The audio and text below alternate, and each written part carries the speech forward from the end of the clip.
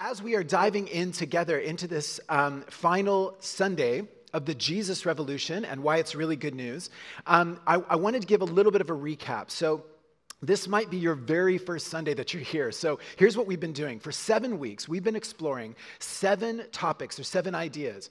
We've been talking about equality, compassion, consent, enlightenment, science, freedom, and progress. As most of you know, this series was inspired by a book that I read over the summer by an author named Glen Scrivener, and the book is called The Air We Breathe. In his book, Glen Scrivener argues that most people think that these 7 values or these 7 ideas are really good ideas, that they're actually great ideas. But he also argues that most people don't realize where these values and ideas come from. I'm not sure, personally, that most Canadians realize that these 7 ideas, these 7 values, are rooted in, inspired by, and deeply connected to Christianity, or what we are calling the Jesus Revolution. And throughout the series, I've read this quote from British author Tom Holland, who says the Jesus Revolution 2,000 years ago has been the most powerful, enduring revolution in history. He says this, quote, 2,020 years after the birth of Christ, we remain the children of the Christian Revolution, the most disruptive, the most influential, and the most enduring revolution in history.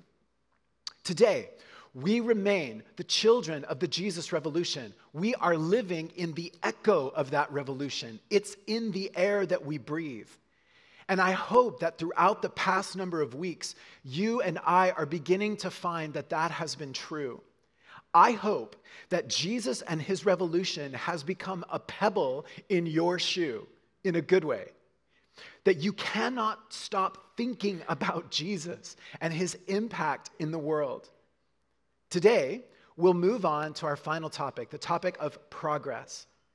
So once again, let's follow the breadcrumbs, and if we do, I think they will lead us to Jesus. So as we dive into the topic of progress, some words from the 19th century anti-slavery campaigner Theodore Parker. The arc of the moral universe is long, but it bends towards justice. And from God himself in the book of Revelation, he who is seated on the throne said, I am making everything new.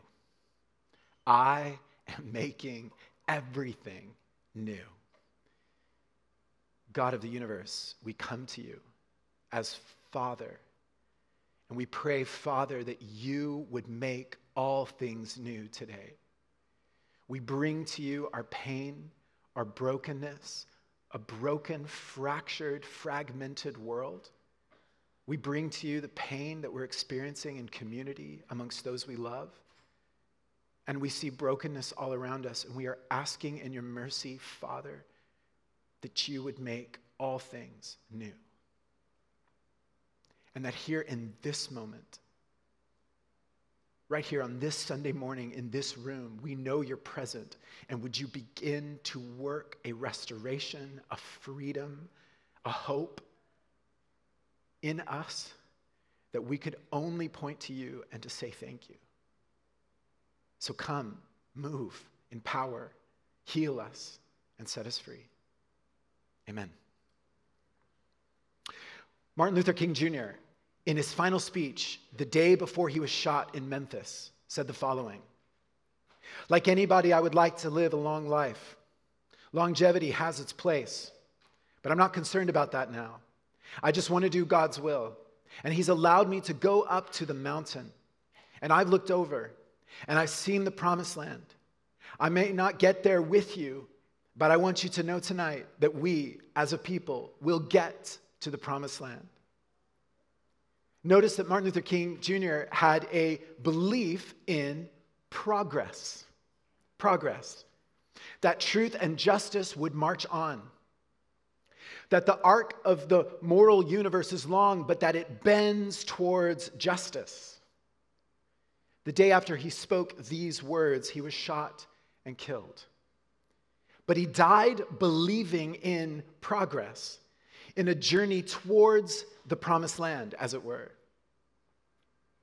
Barack Obama, in his farewell speech in January 2017, said the following: "Our progress has been uneven, but the long sweep of America has been defined by forward motion, a constant widening of our founding creed to embrace all and not just some."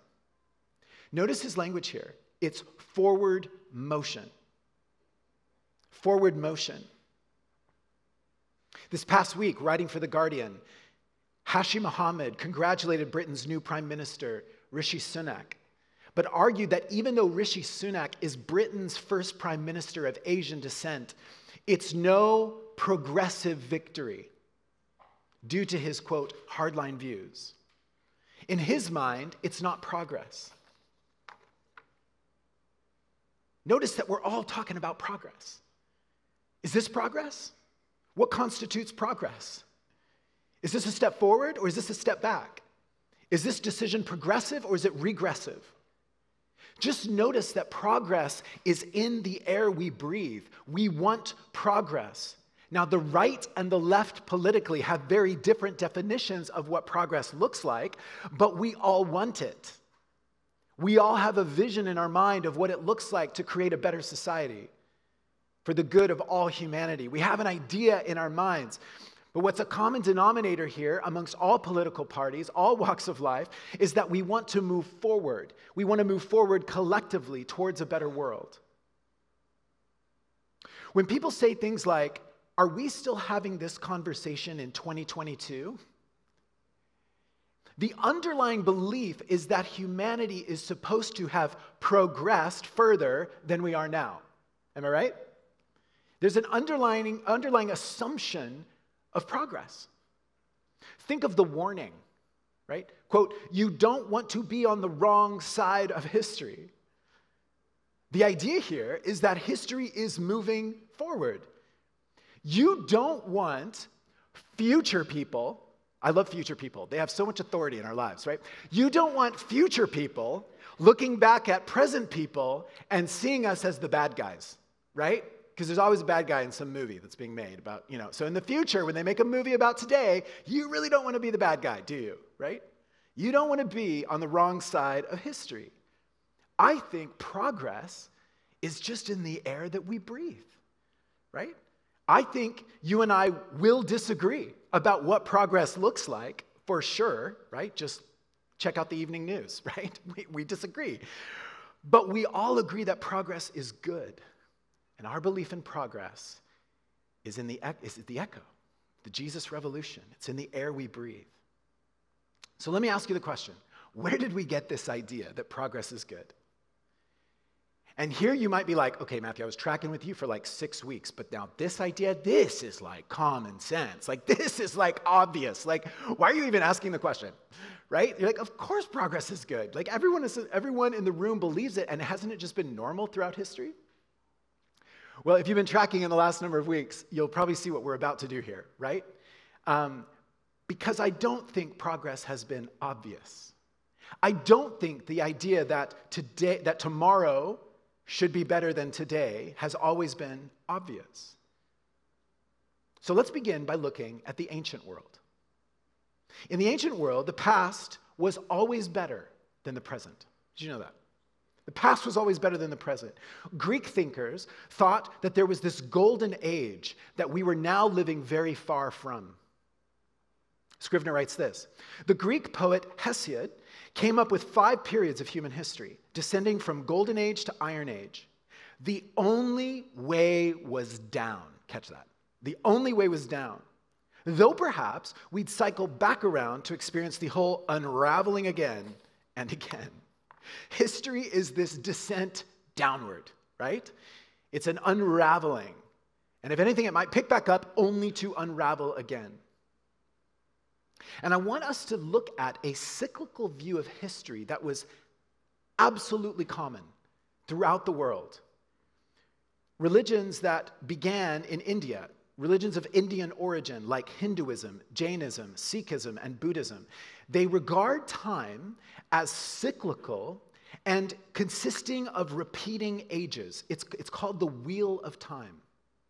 Life is a cycle. a never-ending, sorrowful wheel of time. John Jameson Carswell Smart writes this: "The cyclic view of history, both cosmic and human, has been prevalent among the Hindus and the pre-Christian Greeks, the Chinese, and the Aztecs. More recently, the cyclic view has gained adherence in modern Western society." Now catch this.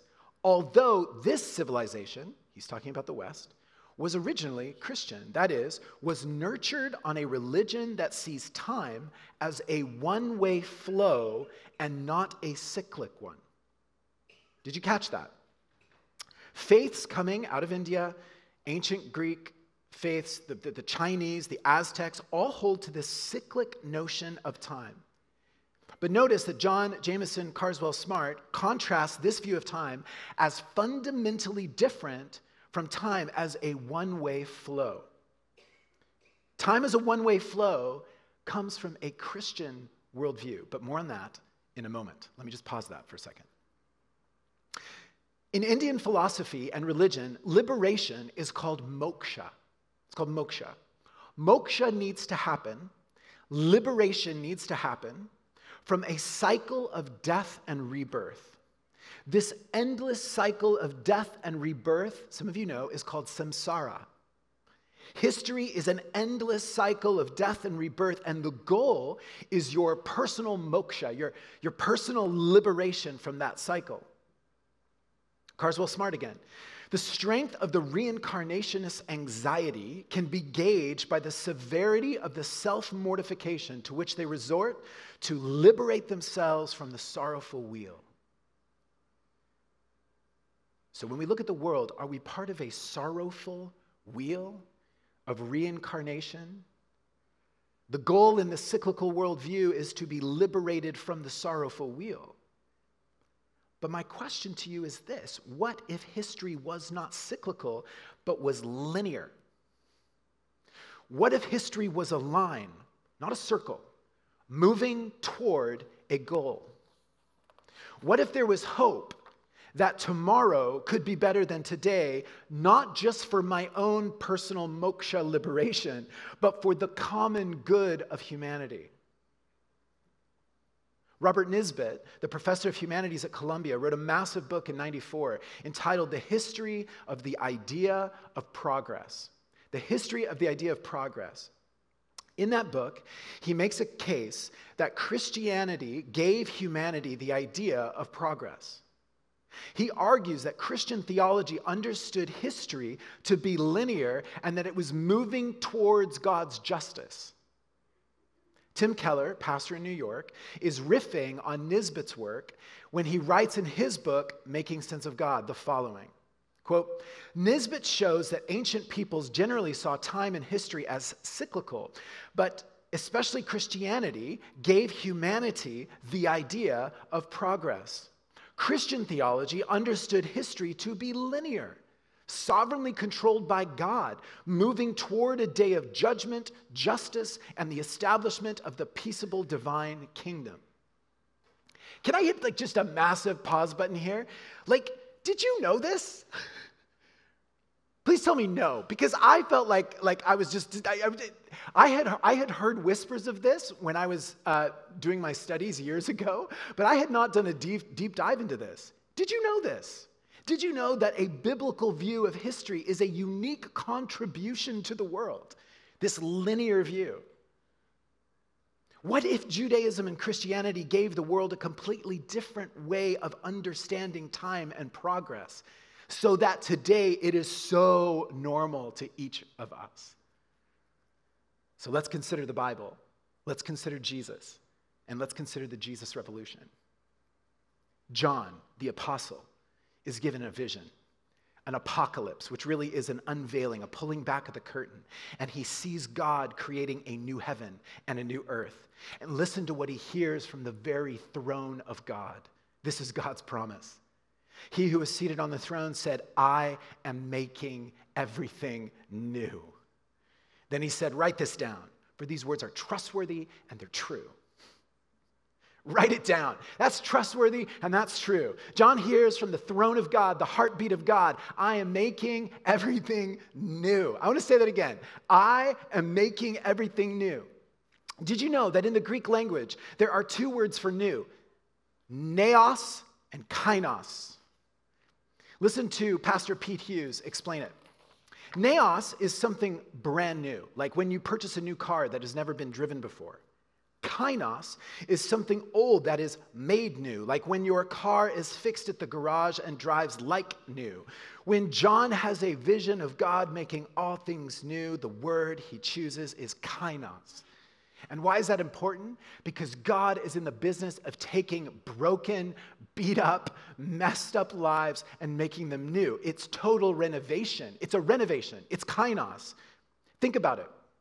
Our world, totally renovated, totally recreated, totally restored and repurposed. It's kainos. It's the business that God is in. The heartbeat of God is to make new creation. The heartbeat of God is to make all things new.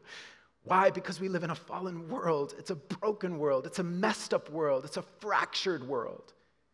And so listen to the Apostle Peter remind the church of the one who can make things right. Praise be to the God and Father of our Lord Jesus Christ. In his great mercy, he has given us new birth into a living hope through the resurrection of Jesus Christ from the dead. What song did we just sing? We sung Living Hope, right? We're singing it out. We believe that you're the one who has set us free because we have this living hope. It's new birth into a living hope. So an isolated, lonely, sick, politically polarized, angry, violent, hungry, rebellious, broken world needs to hear that message again and again and again. Because of the resurrection, we have new birth into a living hope.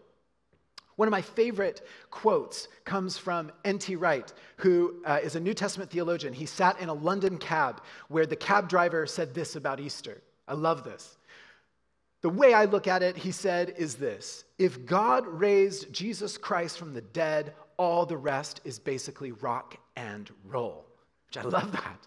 All the rest is rock and roll. It means the future's okay because the future is in the hands of God. He is sovereignly at work. He is moving in our lives. He is making things new. He is working out a new creation. The future is going to be fine because the future is in his hands.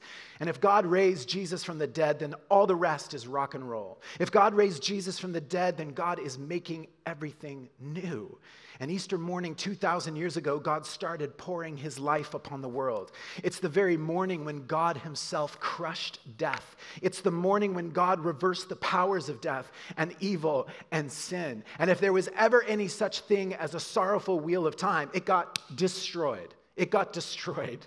And now God was on the move. As St. John Chrysostom reminded the church in the 4th century, quote, Christ is risen from the dead, trampling down death by death, and upon those in the tombs bestowing life. You see, Easter morning is the morning where God begins to demolish the old order, the old structure. He begins to tear it down and to bring new life on earth as it is in heaven. Because of Easter morning, we have the hope that tomorrow can be better than today because we have Jesus, because we are part of his revolution. We have hope that the world is moving towards something beautiful. And you need to know the Bible is filled with hope. It's absolutely filled with hope. If you're new to the Bible, it's filled with hope. Let me show you. There's hope that an old couple named Abraham and Sarah who are childless will have a massive family and people will come from their own line one day. The hope that God's people in slavery in Egypt would move towards a promised land. They would be set free from slavery, and God would guide them to a promised land by his presence. There's hope in the Bible that a king would come to Israel and start to put things back together. Hope from the prophets that said things like this: let justice roll on like a river, righteousness like a never-failing stream. The hope that Jesus' teachings would start like small scattered seed, or would be like yeast in the dough, but slowly they would eventually grow and expand and change the world. His kingdom would come on earth as it is in heaven. The hope that spills forth from Jesus' empty tomb because death will not have the last word. And the hope that that martyrdom is not a defeat, but that the blood of the martyrs is the seed of the church. The hope that the new heavens and new earth are coming. See, for the follower of Jesus, we believe that this train's going somewhere, that it's linear, that we're not stuck in a never-ending sorrowful wheel of history, that actually God is on the move and he's moving one direction. Our best days are not behind us as the ancient world thought. Our best days are not behind us. We are not trapped in a never-ending cycle of the sorrowful wheel of time. The Jesus revolution is anchored in the fact that we are not stuck. You are not stuck. And I want to give you hope today that you're not stuck. We want to see God do a new work of freedom in your life today. History is moving forward. There is a goal, and the future belongs to God because God has said and he's promised, behold, I am making all things new. Progress is a uniquely Christian idea. If you love progress, I think you'll love Jesus. I want to show you a prophetic image of God making all things new. This might seem small. Might seem really little and trivial, but I shared this with you about 1.5 years ago. I want to show you an image. There are Christians living in downtown Philadelphia that have started doing something interesting. In light of all the gun violence in America, they've decided to take guns off the streets and to break down those guns and to make gardening tools. To make gardening tools. Does that remind you of anything?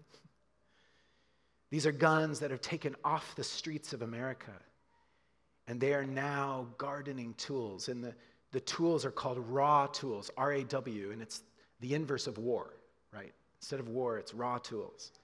And Shane Claiborne, who leads this movement, he says this, literally in 1 hour, we go from a tool that is designed to take life into a tool that is designed to give life. And this isn't random. This hope comes from the book of Isaiah chapter 2. Isaiah 2. They will beat their swords into plowshares and their spears into pruning hooks. Nation will not take up sword against nation, nor will they train for war anymore.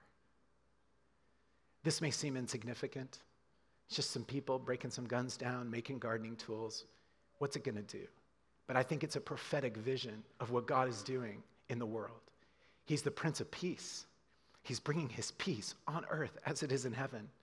See, followers of Jesus love this kind of thing because it's a reminder, as Theodore Parker said it, that the arc of the moral universe is long, but it bends towards justice. Now, I need to clarify something important. This is really crucial. I want to talk about the difference between the myth of a depersonalized progress and the hope of a Christian-filled progress. There's a difference. The myth of a depersonalized progress and a hope-filled Christian progress. Let me explain. There's a myth that exists of a depersonalized progress, which is the belief or the myth that we can have progress without the presence of Jesus. That we can have progress without the person of Jesus. It's what's going on in our culture. We're trying to move forward. Are we getting anywhere? We're trying to move forward. And I want to make an argument. I think we need Jesus badly for there to be progress. The problem with progress without Jesus is that it's void of forgiveness. There's a void of forgiveness there. Now, by the way, I think there's a lot of problems with progress without Jesus. I'm just highlighting one. There's no forgiveness. So let me unpack this for a second.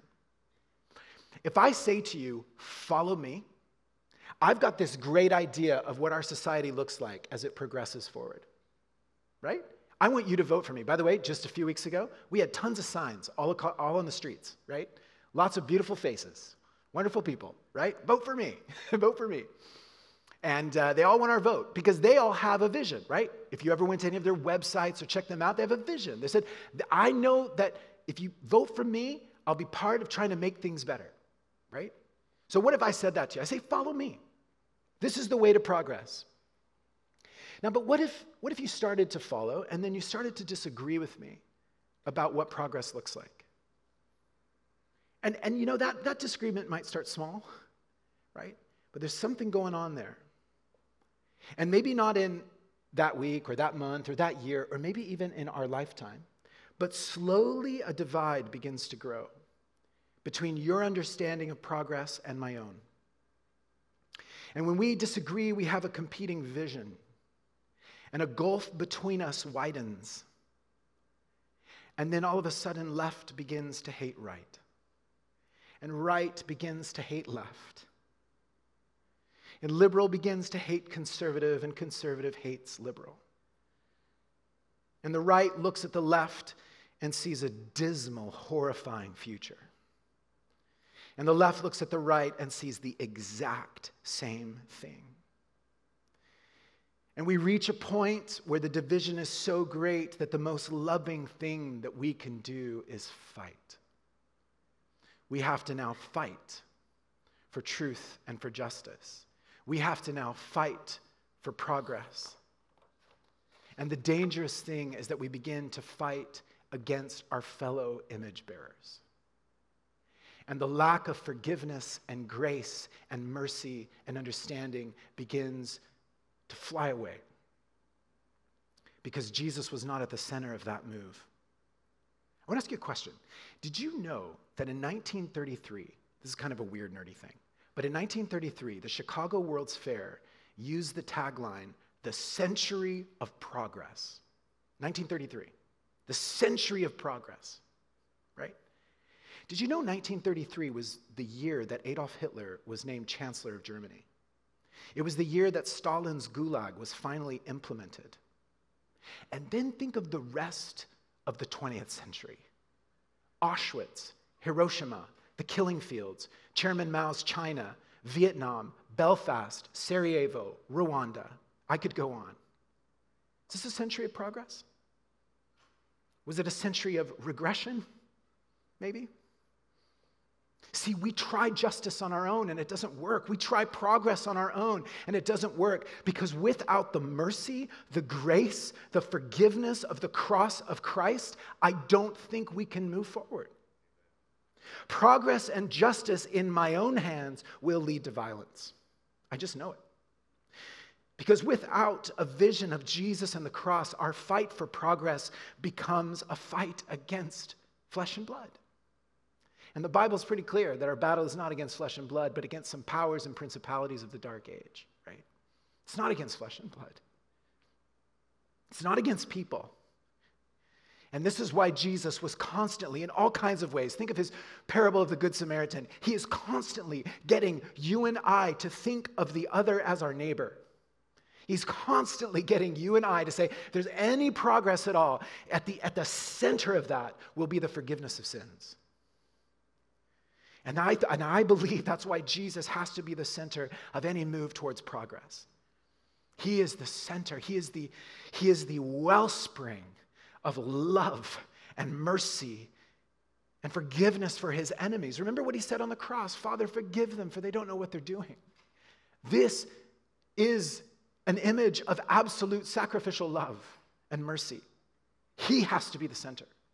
He's got to be the center, because without Jesus, the Prince of Peace, at the center, then my fight becomes progress that involves violence. Because I know how to cancel you. Because I know that in the blackness of my heart, I know how to create culture war. That I know how to attack. I know it. I've looked inside. I see the blackness of my own human heart. But I've forgotten that forgiveness is the center of the good news of Jesus, and that I cannot have progress without presence. And I need a vision of the cross of Christ. Are you interested? For those of you who are new to Jesus, are you interested in this? Are you interested in being part of this revolution of forgiveness and mercy and grace, which will be true progress? And see, here's the deal. I believe that if you believe in progress, that if you know at like a gut level that progress is a good idea, that if you believe that tomorrow can be better than today, then I believe you already believe in one of the core beliefs of the Jesus Revolution. And if you like progress, I think you will love Jesus. And let me put them all together. I think if you love equality and compassion, consent, enlightenment, science, freedom, and progress, I think you will love Jesus. Scrivener writes this: Western society has splintered into ever narrower identity groupings with less and less shared narrative to bind us together. And then he says this is huge. The secular river is running dry. Nevertheless, there's hope.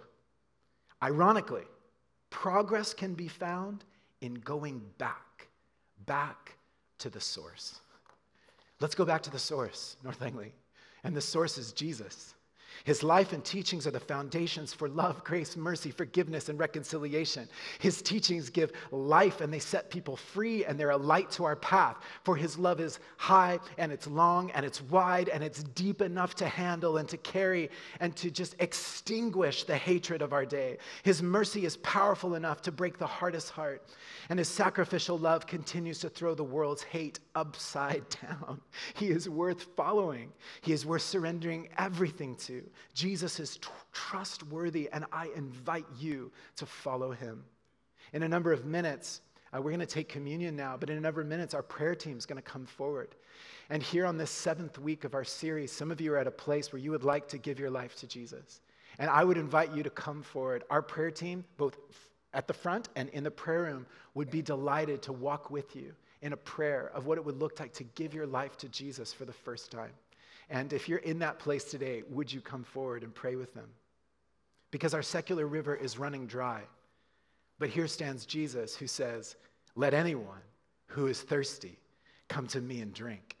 Whoever believes in me, as Scripture has said, rivers of living water will flow from within them." And he's talking about God's very presence coming to live in you. That's the Holy Spirit. There's a well of life, of living water for you to drink. Will you come? North Langley, we're going to come to the cross. Would you take the cup and the bread? And let's prepare our hearts to remember the cross of Christ. Would you just take a quiet moment? For all of you who have given your lives to Jesus Christ, this is your moment to come to the table. Let's spend some time in quiet. Jesus, would you prepare our hearts as we come to remember you and your cross?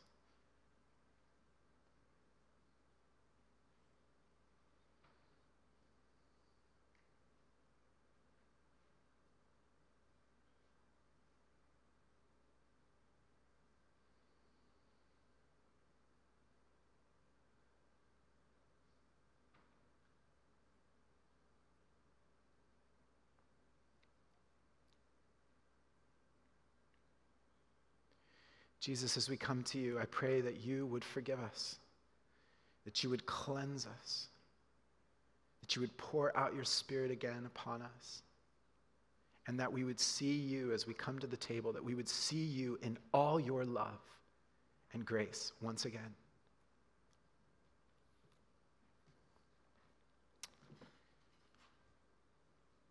North Langley, as we take the bread, a reading from 1 Corinthians 11. This is Paul writing. He says, "For I received from the Lord what I also passed on to you. The Lord Jesus, on the night he was betrayed, took bread. And when he had given thanks, he broke it and said, 'This is my body, which is for you. Do this in remembrance of me.'"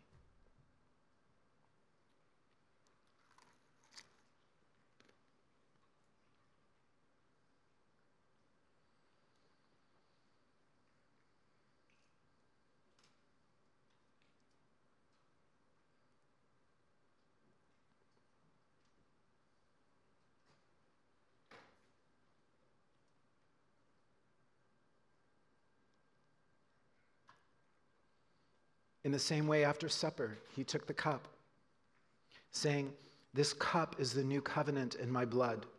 Do this whenever you drink it, in remembrance of me.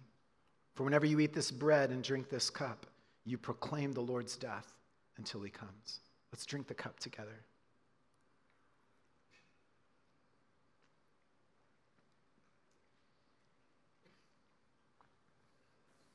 Thank you, King Jesus, for life. Thank you for giving your body and shedding your blood that we might be freed and forgiven. Thank you for rising again 3 days later and crushing death. And we have hope in this place because of the cross and because of the empty tomb. And we pray that in the coming minutes you would make all things new in us. North Langley, let me ask you a question as we move into a time of ministry here. Our prayer teams are going to come forward. We're going to be singing for a while. And it's an opportunity for you and I to fall at the feet of Christ. I mean, if it's true that he's making all things new, then we want to come. And we want to surrender, and we want to ask him to move. And so I want to ask you a question. In the words of Andrew Peterson, do we feel the world is broken? We do. Do we feel the shadows deepen? We do.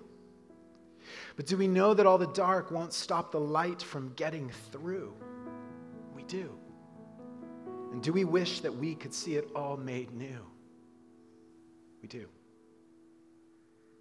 And so right now, if you want, you can close your eyes. You can spend a moment before the cross of Christ here and before Jesus.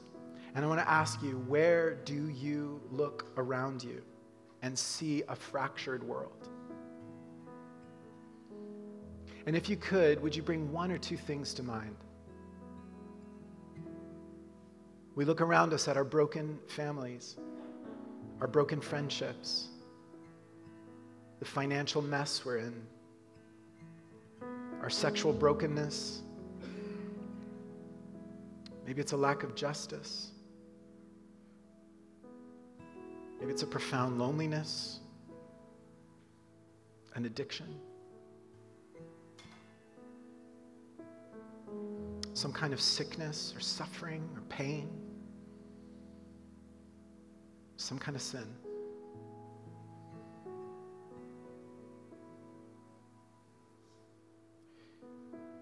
Do we feel the world is broken? We do. And so right now, would you just hold that thing out before Jesus? You can almost even picture it in your hands, right? You hold it out before the King of Kings, the Prince of Peace. And would you just, in a moment of vulnerability, say, would you make this new?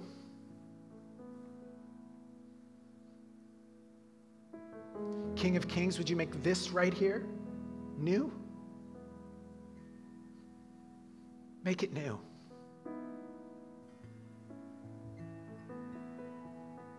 Take it from my hands and make it new. North Langley, I invite you to come boldly to the foot of the cross. Come boldly. Make it new. God of mercy, God of grace, we offer this to you, and would you begin to put it back together? Would you kainos this thing, renovate it, rebuild it?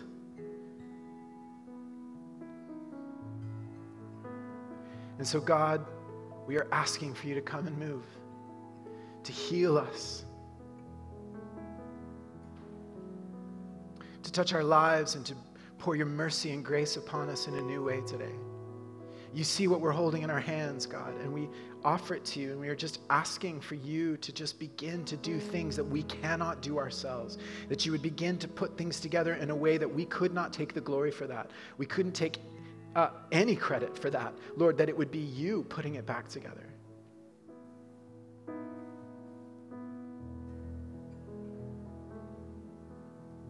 North Langley, as we continue to pray, would you stand?